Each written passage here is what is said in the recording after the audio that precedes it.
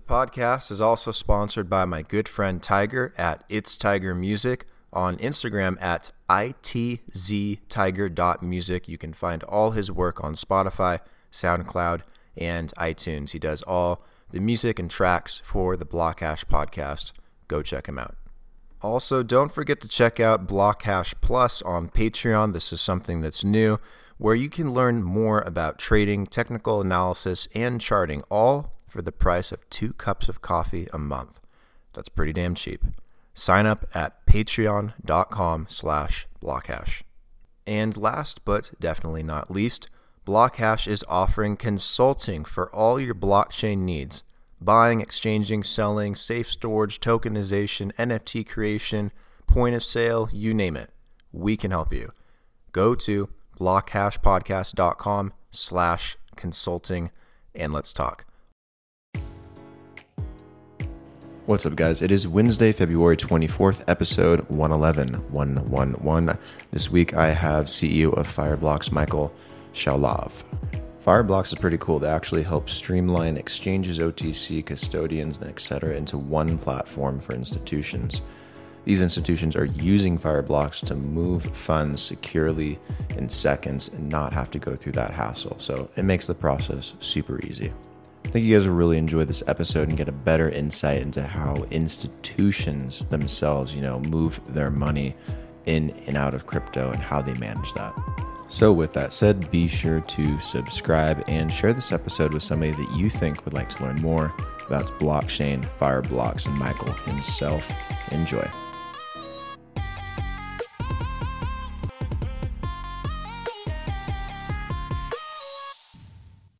And we're on. Michael, how you doing? Doing well. Thanks for having me. Of course. How's your day going? How's your week? It's going well. Busy times. The market is expanding quickly and up and down. But there's a really good momentum that I think keeps everybody busy. Oh, yeah. Yeah, it's definitely an interesting time that we're living in. We had quite a 2020, and then 2021 is...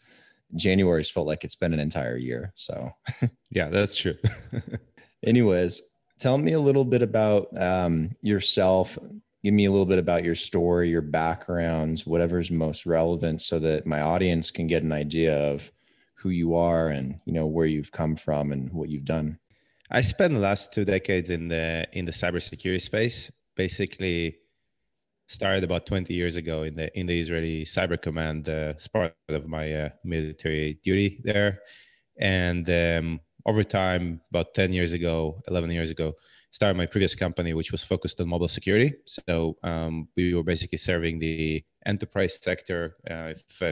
If folks still remember, there were days that people were starting to buy iPhones and Android devices and sort of transition from the old Nokia phones. Maybe some of the folks in the audience don't, they're too young to remember those days, but it actually happened. And then people ask their IT to basically connect those smartphones to their corporate networks and get their email and apps and whatnot on those phones and documents. And it was very challenging days for the IT to basically open their networks. So we created sort of the first solution for them to manage this and to secure the phones from cyber attacks, from malware and rogue Wi-Fi's and that kind of stuff. So we had a pretty good run. We're mostly dealing with Fortune 500 companies like Intel Semiconductors and Geico, Samsung, and some of those guys. And eventually, in 2015, we got acquired by one of the biggest cybersecurity vendors called Checkpoint. So Checkpoint is a $20 billion company that acquired my previous company. And for about 3 years, I was running their mobile and cloud security portfolio, which was essentially their transformational portfolio. That was sort of, I guess, the first half of my career before I got myself into the cryptocurrency and digital asset ecosystem. Yeah, what got you excited about crypto and digital assets, I guess, more specifically, that made you want to work in this space, in this industry?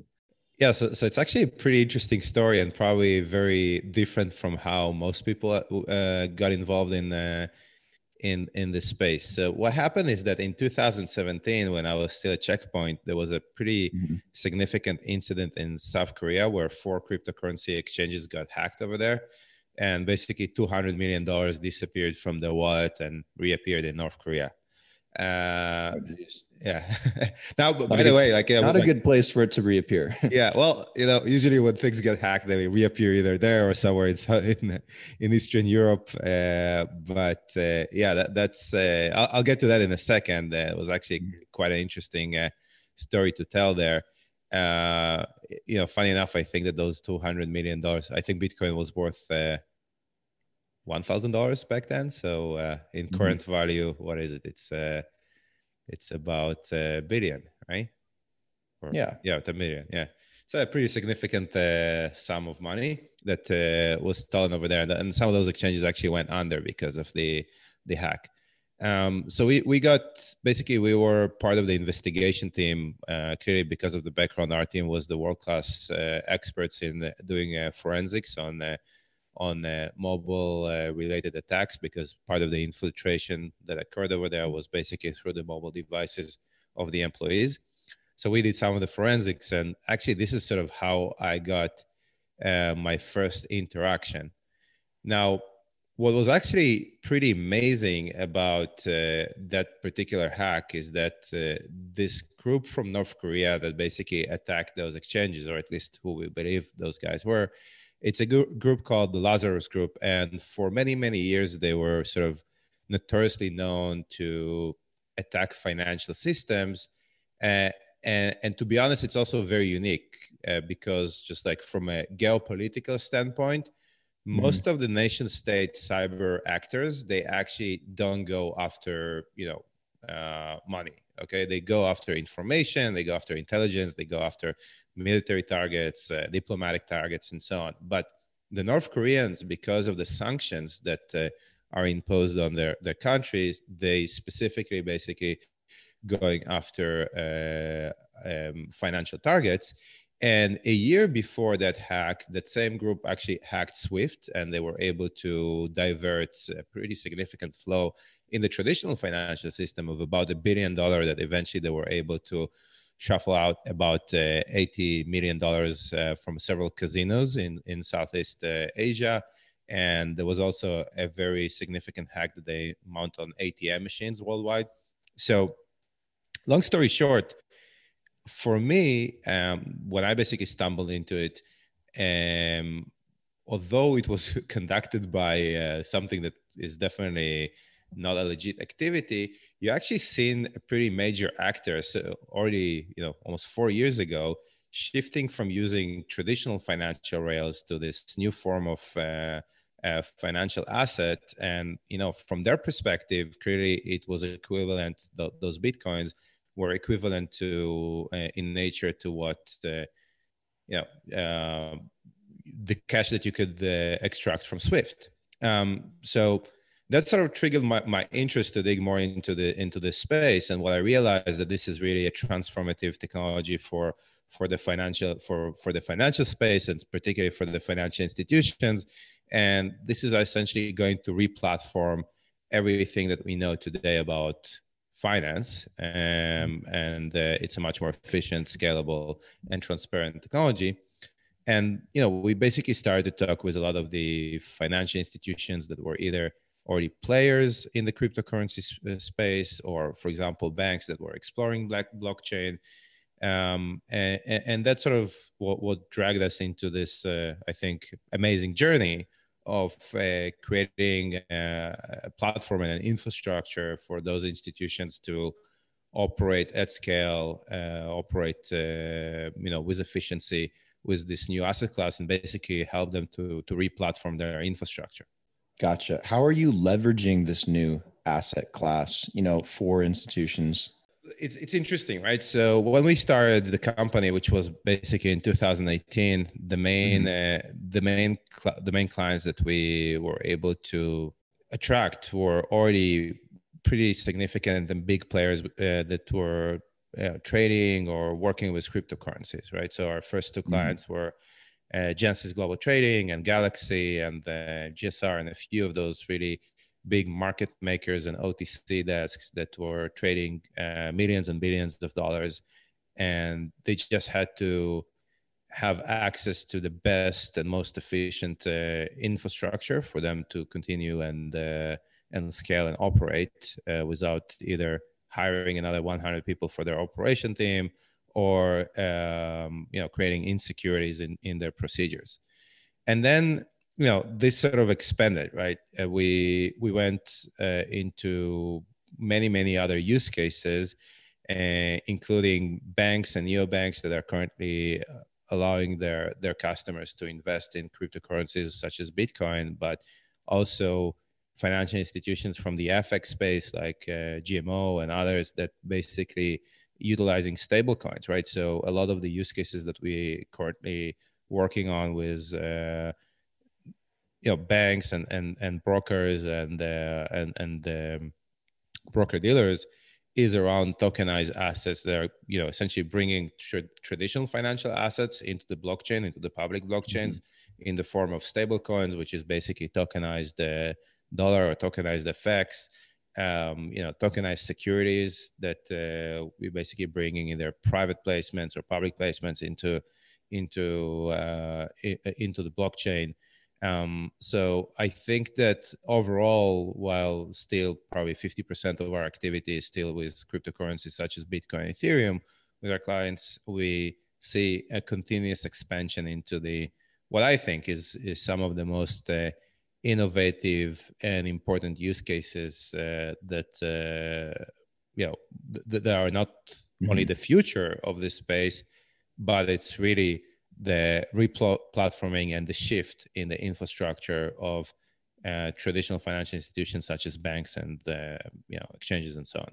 Absolutely. I tell people all the time, because a lot of people will ask me, hey, should I invest in Bitcoin? Should I invest in Ethereum or Cardano or Ripple or whatever? And I'm like, probably, but like with the real money, like the real use cases and stuff, it's going to be at the level of, tokenization and NFTs and what you can do with tokens and the things you can do on blockchain, not just the blockchain itself, because so many people, they think of it just from an investment standpoint, not from a utility standpoint. And it's really interesting what you can do with digital assets. It's one of the things that excites me the most because it's so diverse, and it's just kind of one area. And when you say you tokenize assets, are you talking about like tokenized securities or physical lands or data, or what specifically, are these companies wanting in terms of, a digital asset or a tokenized digital asset or whatever it may be? Yeah. So first of all, I agree with you. I think that this is probably the most exciting part, and I think this was also always the vision, right, for what this is going to be. At the end of the day, investing in ETH is interesting, but it's speculative, right? And the speculation over there is really around eventually when you basically drill down into what that speculation means, it actually a question of how many assets will be tokenized on ETH, right? Because the value of Ethereum on the long run will be a reflection of the utilization of the smart contract language and all that kind of stuff, right? So I think that this is essentially what we are seeing now. In terms of what we are seeing being tokenized, it really interesting to see how this sort of distributed or basically fragmented between different actors, right? Now, if you look mostly on banks, right, most of the banks are really interested in two main use cases. The first use case is really tokenized securities, right? So those are the assets that they currently have on their balance sheet, and they're asking the question of how do we sort of move either some of those assets. By the way, like we see it from banks, we see it from clearinghouses, from national depositories and so on. So this is sort of like the top of the players in the financial system, and they're basically asking, okay, how do we bring those assets into the blockchain? And either we do like a direct tokenization, or it's an asset-backed tokenization where there is actually a physical asset, but then there is a digital representation, or there is only digital representation. The other form, which I think is really exciting, is basically the stablecoin use case. Over there is, again, I see more and more banks that are considering of issuing, bank level stablecoin to basically, I guess, in some way, disintermediate solutions like, Swift and ACH to basically allow a free flow of payments and remittance, especially, across countries, cross border, but also, also on a national level. But we also see quite a lot of really interesting projects that are happening from the crypto native players. So there are a lot of really interesting fintech companies that are coming with really unique use cases, right? We've seen people that are tokenizing, for example, staking.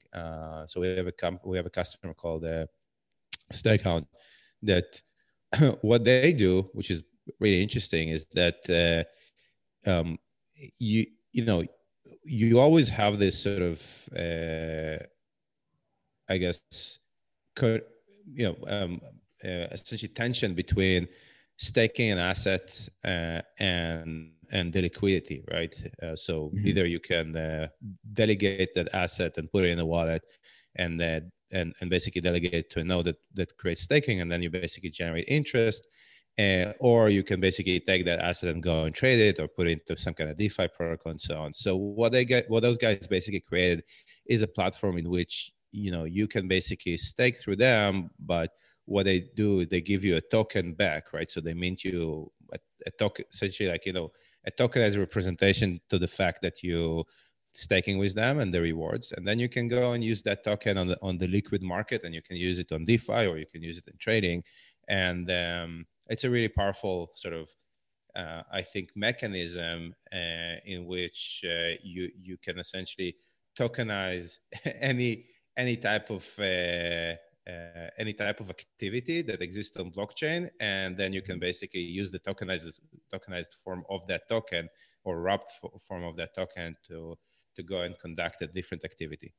Yeah, it sounds like there's quite a diversity of like what you can do in terms of tokenization. Obviously, banks, clearinghouses, they want the tokenized securities and the stable coins, and the ability to do remittance and stuff like that. And I didn't know that you mentioned tokenizing staking. Like, how does that work? Like, I'm trying to picture that in my mind. Yeah, so it's quite interesting. What they do is that basically, let's say you want to stake ETH2, right? Takes it, it takes it. I think you need to lock it for 2 years, I believe, in order for that to work.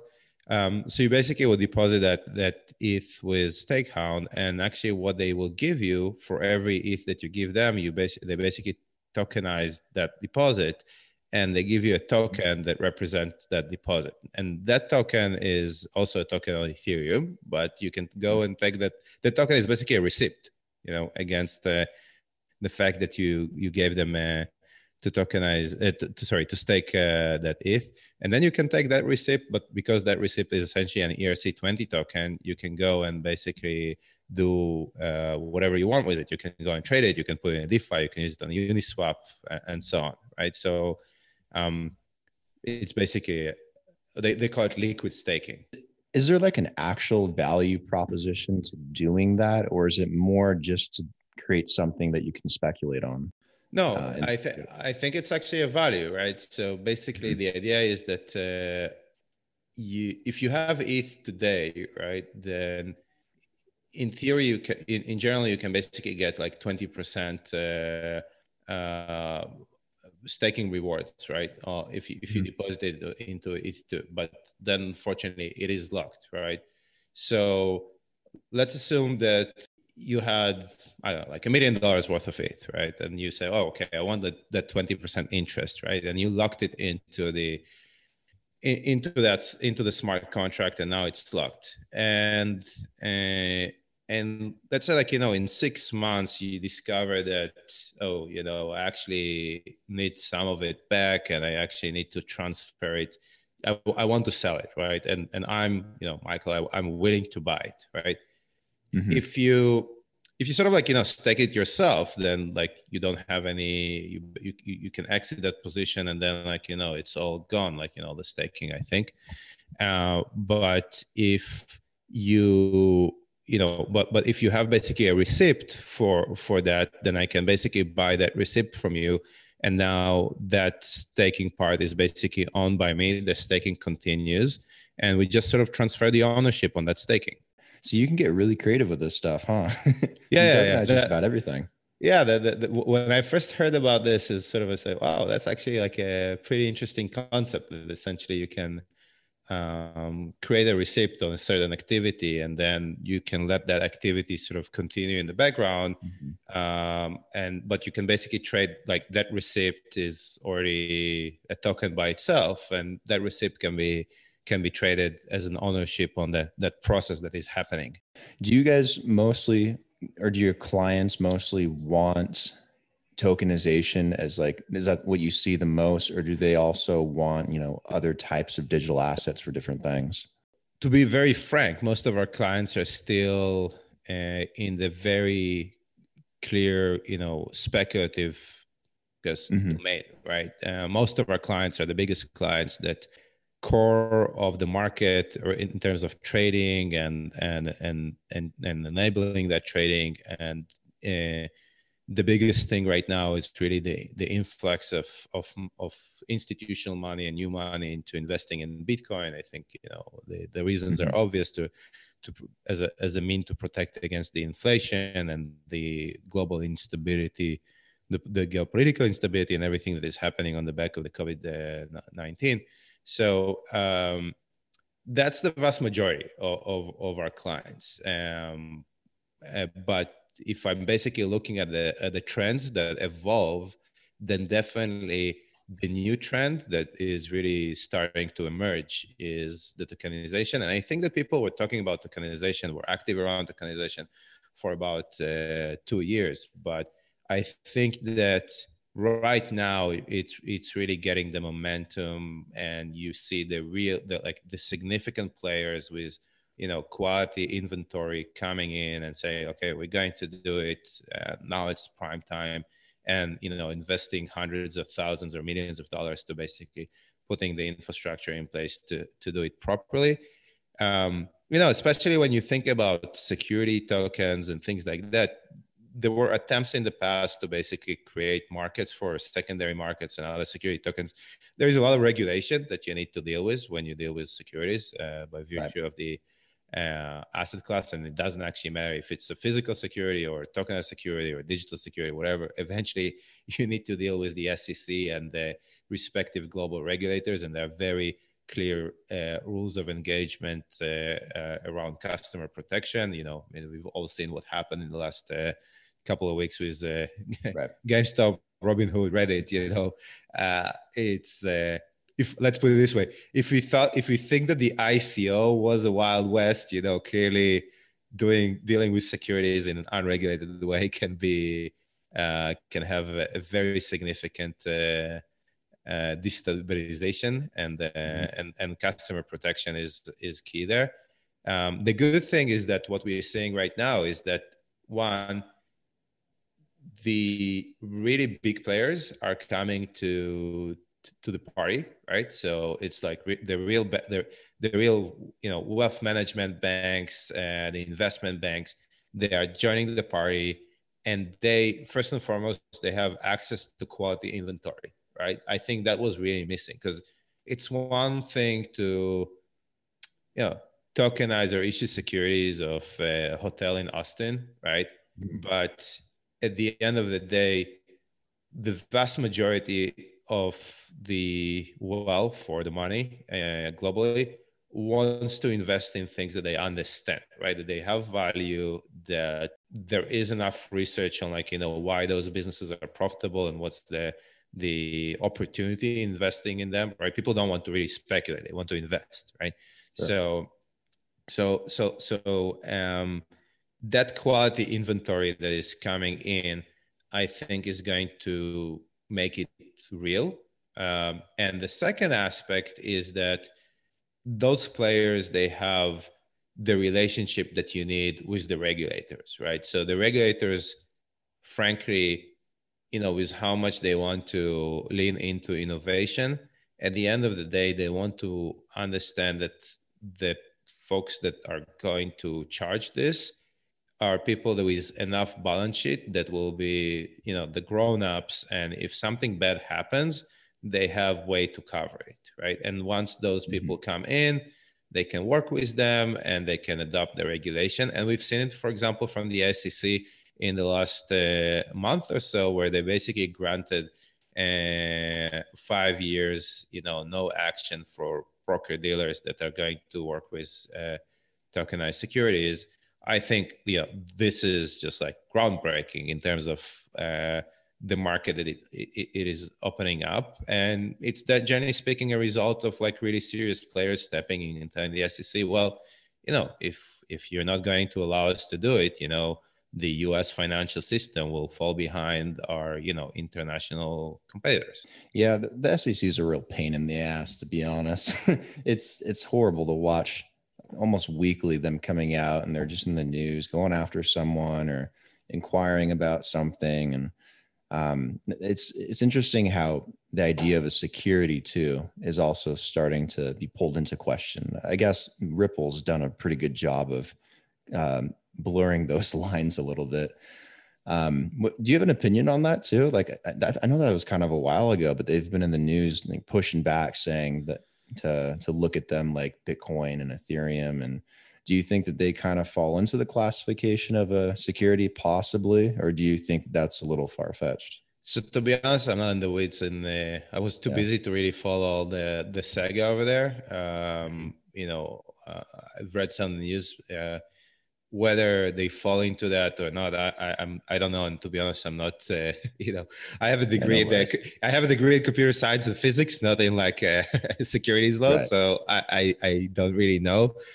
What I do know is that in some ways, I think that if they right, then there is a question of why it didn't happen sooner, right? Because I think that it's helpful when the regulators step in quickly, and pour water on the fire when before the fire, right. the fire is too big. When you come in and you basically pour water on the fire when there is like already a wildfire, it just creates more smoke than really just taking the fire down, right? That's I think maybe some of the lessons learned over there. But in terms of the actual case, I actually don't have good visibility and view on that. Yeah, I guess there's a balance there, right? And to a degree, you do want regulators to step in, in case something does get out of hand. But at the same time, you want them to, kind of go easy, because it can, stifle innovation in some ways and set it back like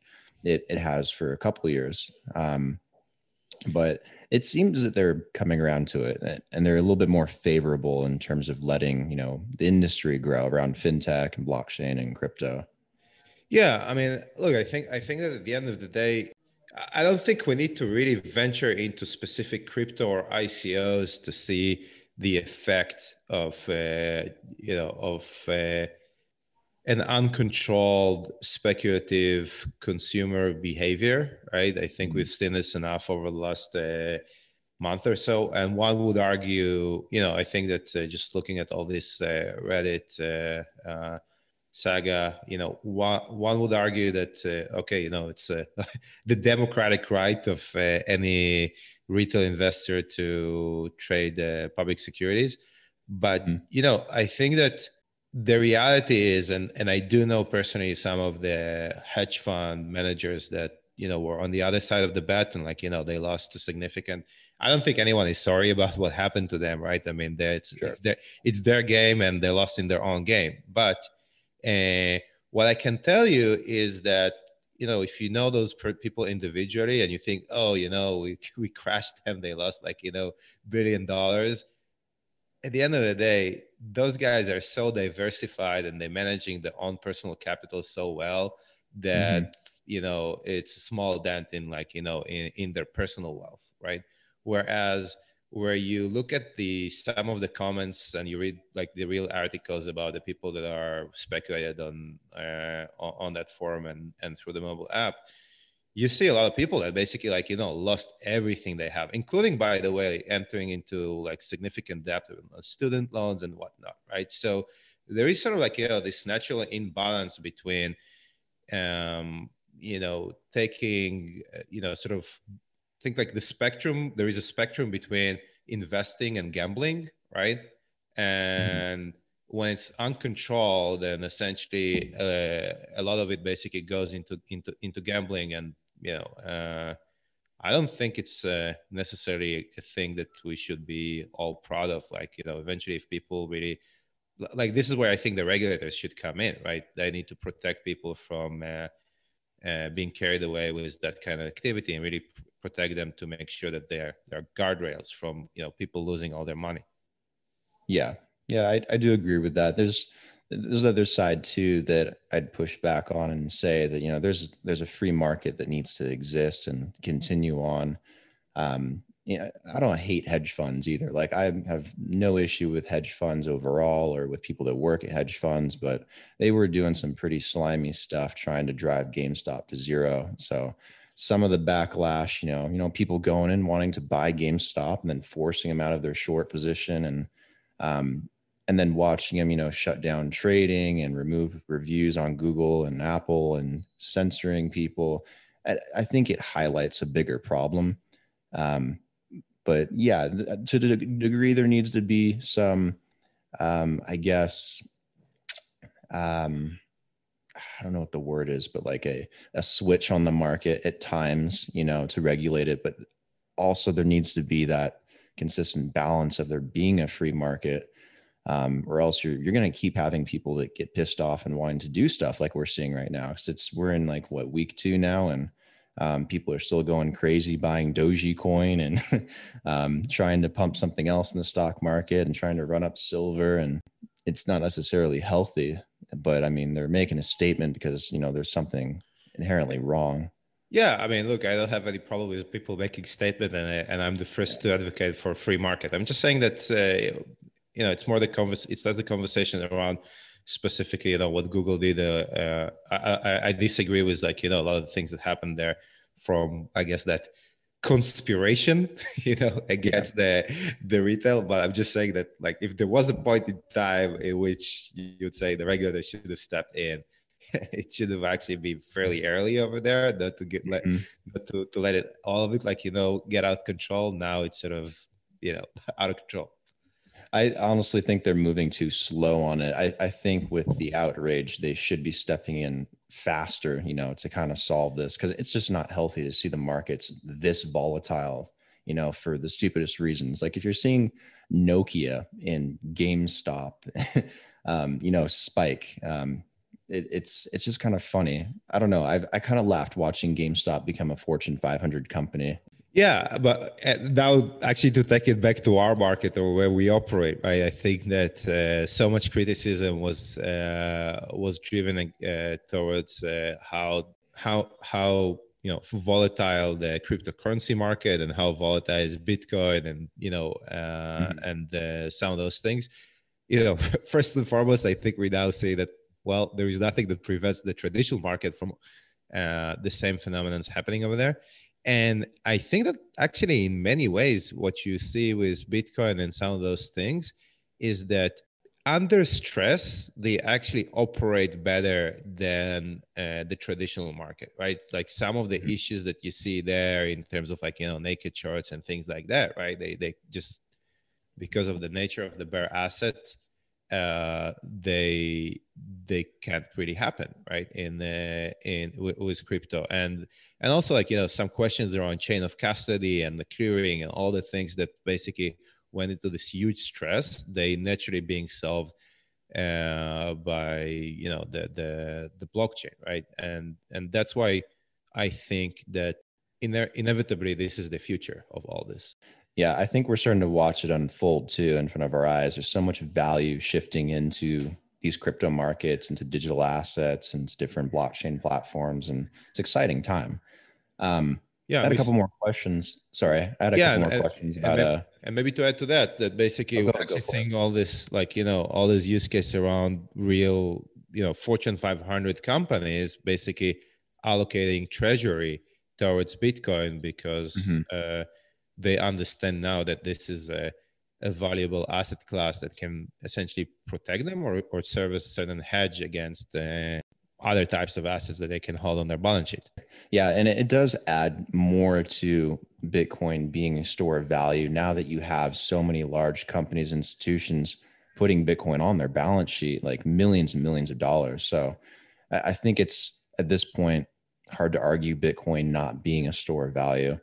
And it just seems like that shift has started to actually happen for the first time. And it's just, I don't know, it's just fun to watch all this. I think it's a very exciting times. In terms of, your clients wanting, digital assets for, many different reasons, are they on their own in terms of like security for this stuff? Or do you guys also help provide like some type of multi-layer security or guidance on that? Or what role do you take? Yeah, so we basically provide, I guess we should explain it at the very beginning, right? So what we provide them is two types of, actually two main technologies. The first one is basically a secure wallet infrastructure, which we call the Fireblocks Vault, that is in effect a multi-layer secure wallet technology with real-time accessibility. So we actually were able to merge the really high-end requirements around security and governance with speed, which is a very non-trivial thing to solve for just generally cybersecurity. And the way that we do it is through a combination of an advanced encryption technology that's called MPC, or multi-party computation, that removes the single point of failure of a private key. And on the edges of that technology, we actually also enforce hardware protection, which gives this a multi-layer security approach. So it's a bit like, if you wanted to protect your house, you have locks on the door, but you also have an alarm. And the second capability that we give them is what is called the Fireblocks network, that allows them to do very secure settlements with one another. So it's all on chain. It's not like some kind of layer 2 in that sense. But what it does, it basically removes all the risk around deposit addresses. So how do I figure out that I'm actually sending to your wallet and I'm not being spoofed and sending it to someone else? So that's a really important and fundamental shift in the way that financial institutions and corporates currently work. I hope that one day we'll figure out also how to bring it to retail. There are some challenges over there in terms of security but for at least for the corporate space or for the business organization, it actually works quite well, and it sort of unleashed the speed of their operations. What were the issues with bringing it to retail, the security issues? Yeah, well, one of the things that clearly we are solving is that we sort of authenticate who is on the other side. And when we are doing it with enterprises, we have enough means to essentially authenticate them in the first place. When we onboard them into the system, we due diligence them, license agreements, they need to provide us their corporate address and things like that, right? So we know who is the entity behind it. If you want to open it for retail, you essentially need to figure out how to do it in a very high scale. I think that it ties into potentially other projects around digital identity that are currently being worked on. I think that down the road, we would potentially be able to utilize that digital identity protocols to basically enhance and essentially take another step sort of downstream to expand the network. But the challenge of basically preventing spoofing or phishing and making sure that you are who you are on the enterprise space or in the institutional space is very different. Like when you do it on hundreds or even thousands of entities, it's very different if you need to do it on millions or tens of millions, right? So your clients, obviously a lot of them are financial institutions. Are you seeing interest outside of just finance for, digital assets like in agriculture or big pharma or real estate or any of those other niches that blockchain seems to really fit? Yeah, I think we're starting to see it. So funny enough, I had a conversation with a really big pharma company that is distributing some of the vaccines, and they actually some kind of POC phases of using blockchain to do supply chain tracking on how they do the shipping around the vaccine globally. Like sensors that are basically attached to the shipment and track the chain of custody on the actual shipment. So I've seen that. It's emerging. I think it's for example, Ernst & Young is involved in a project where they do it for wine bottles. There were several attempts from others as well. I think it's emerging. I think it's not a use case that was still figured out properly, but definitely there is a use case over there. And I think that once this thing actually will go into full production, the combination between the digital assets that are money, right? Like, for example, stable coins to, for example, supply chain, it actually solves trade finance, because now you can actually create smart contracts that, for example, when, a shipment arrives into the dock, it automatically pays the taxes and releases it. So there are a lot of innovation that is being thought, but, we are, I think, a year or two away from this really materializing. And I do see projects in the real estate space.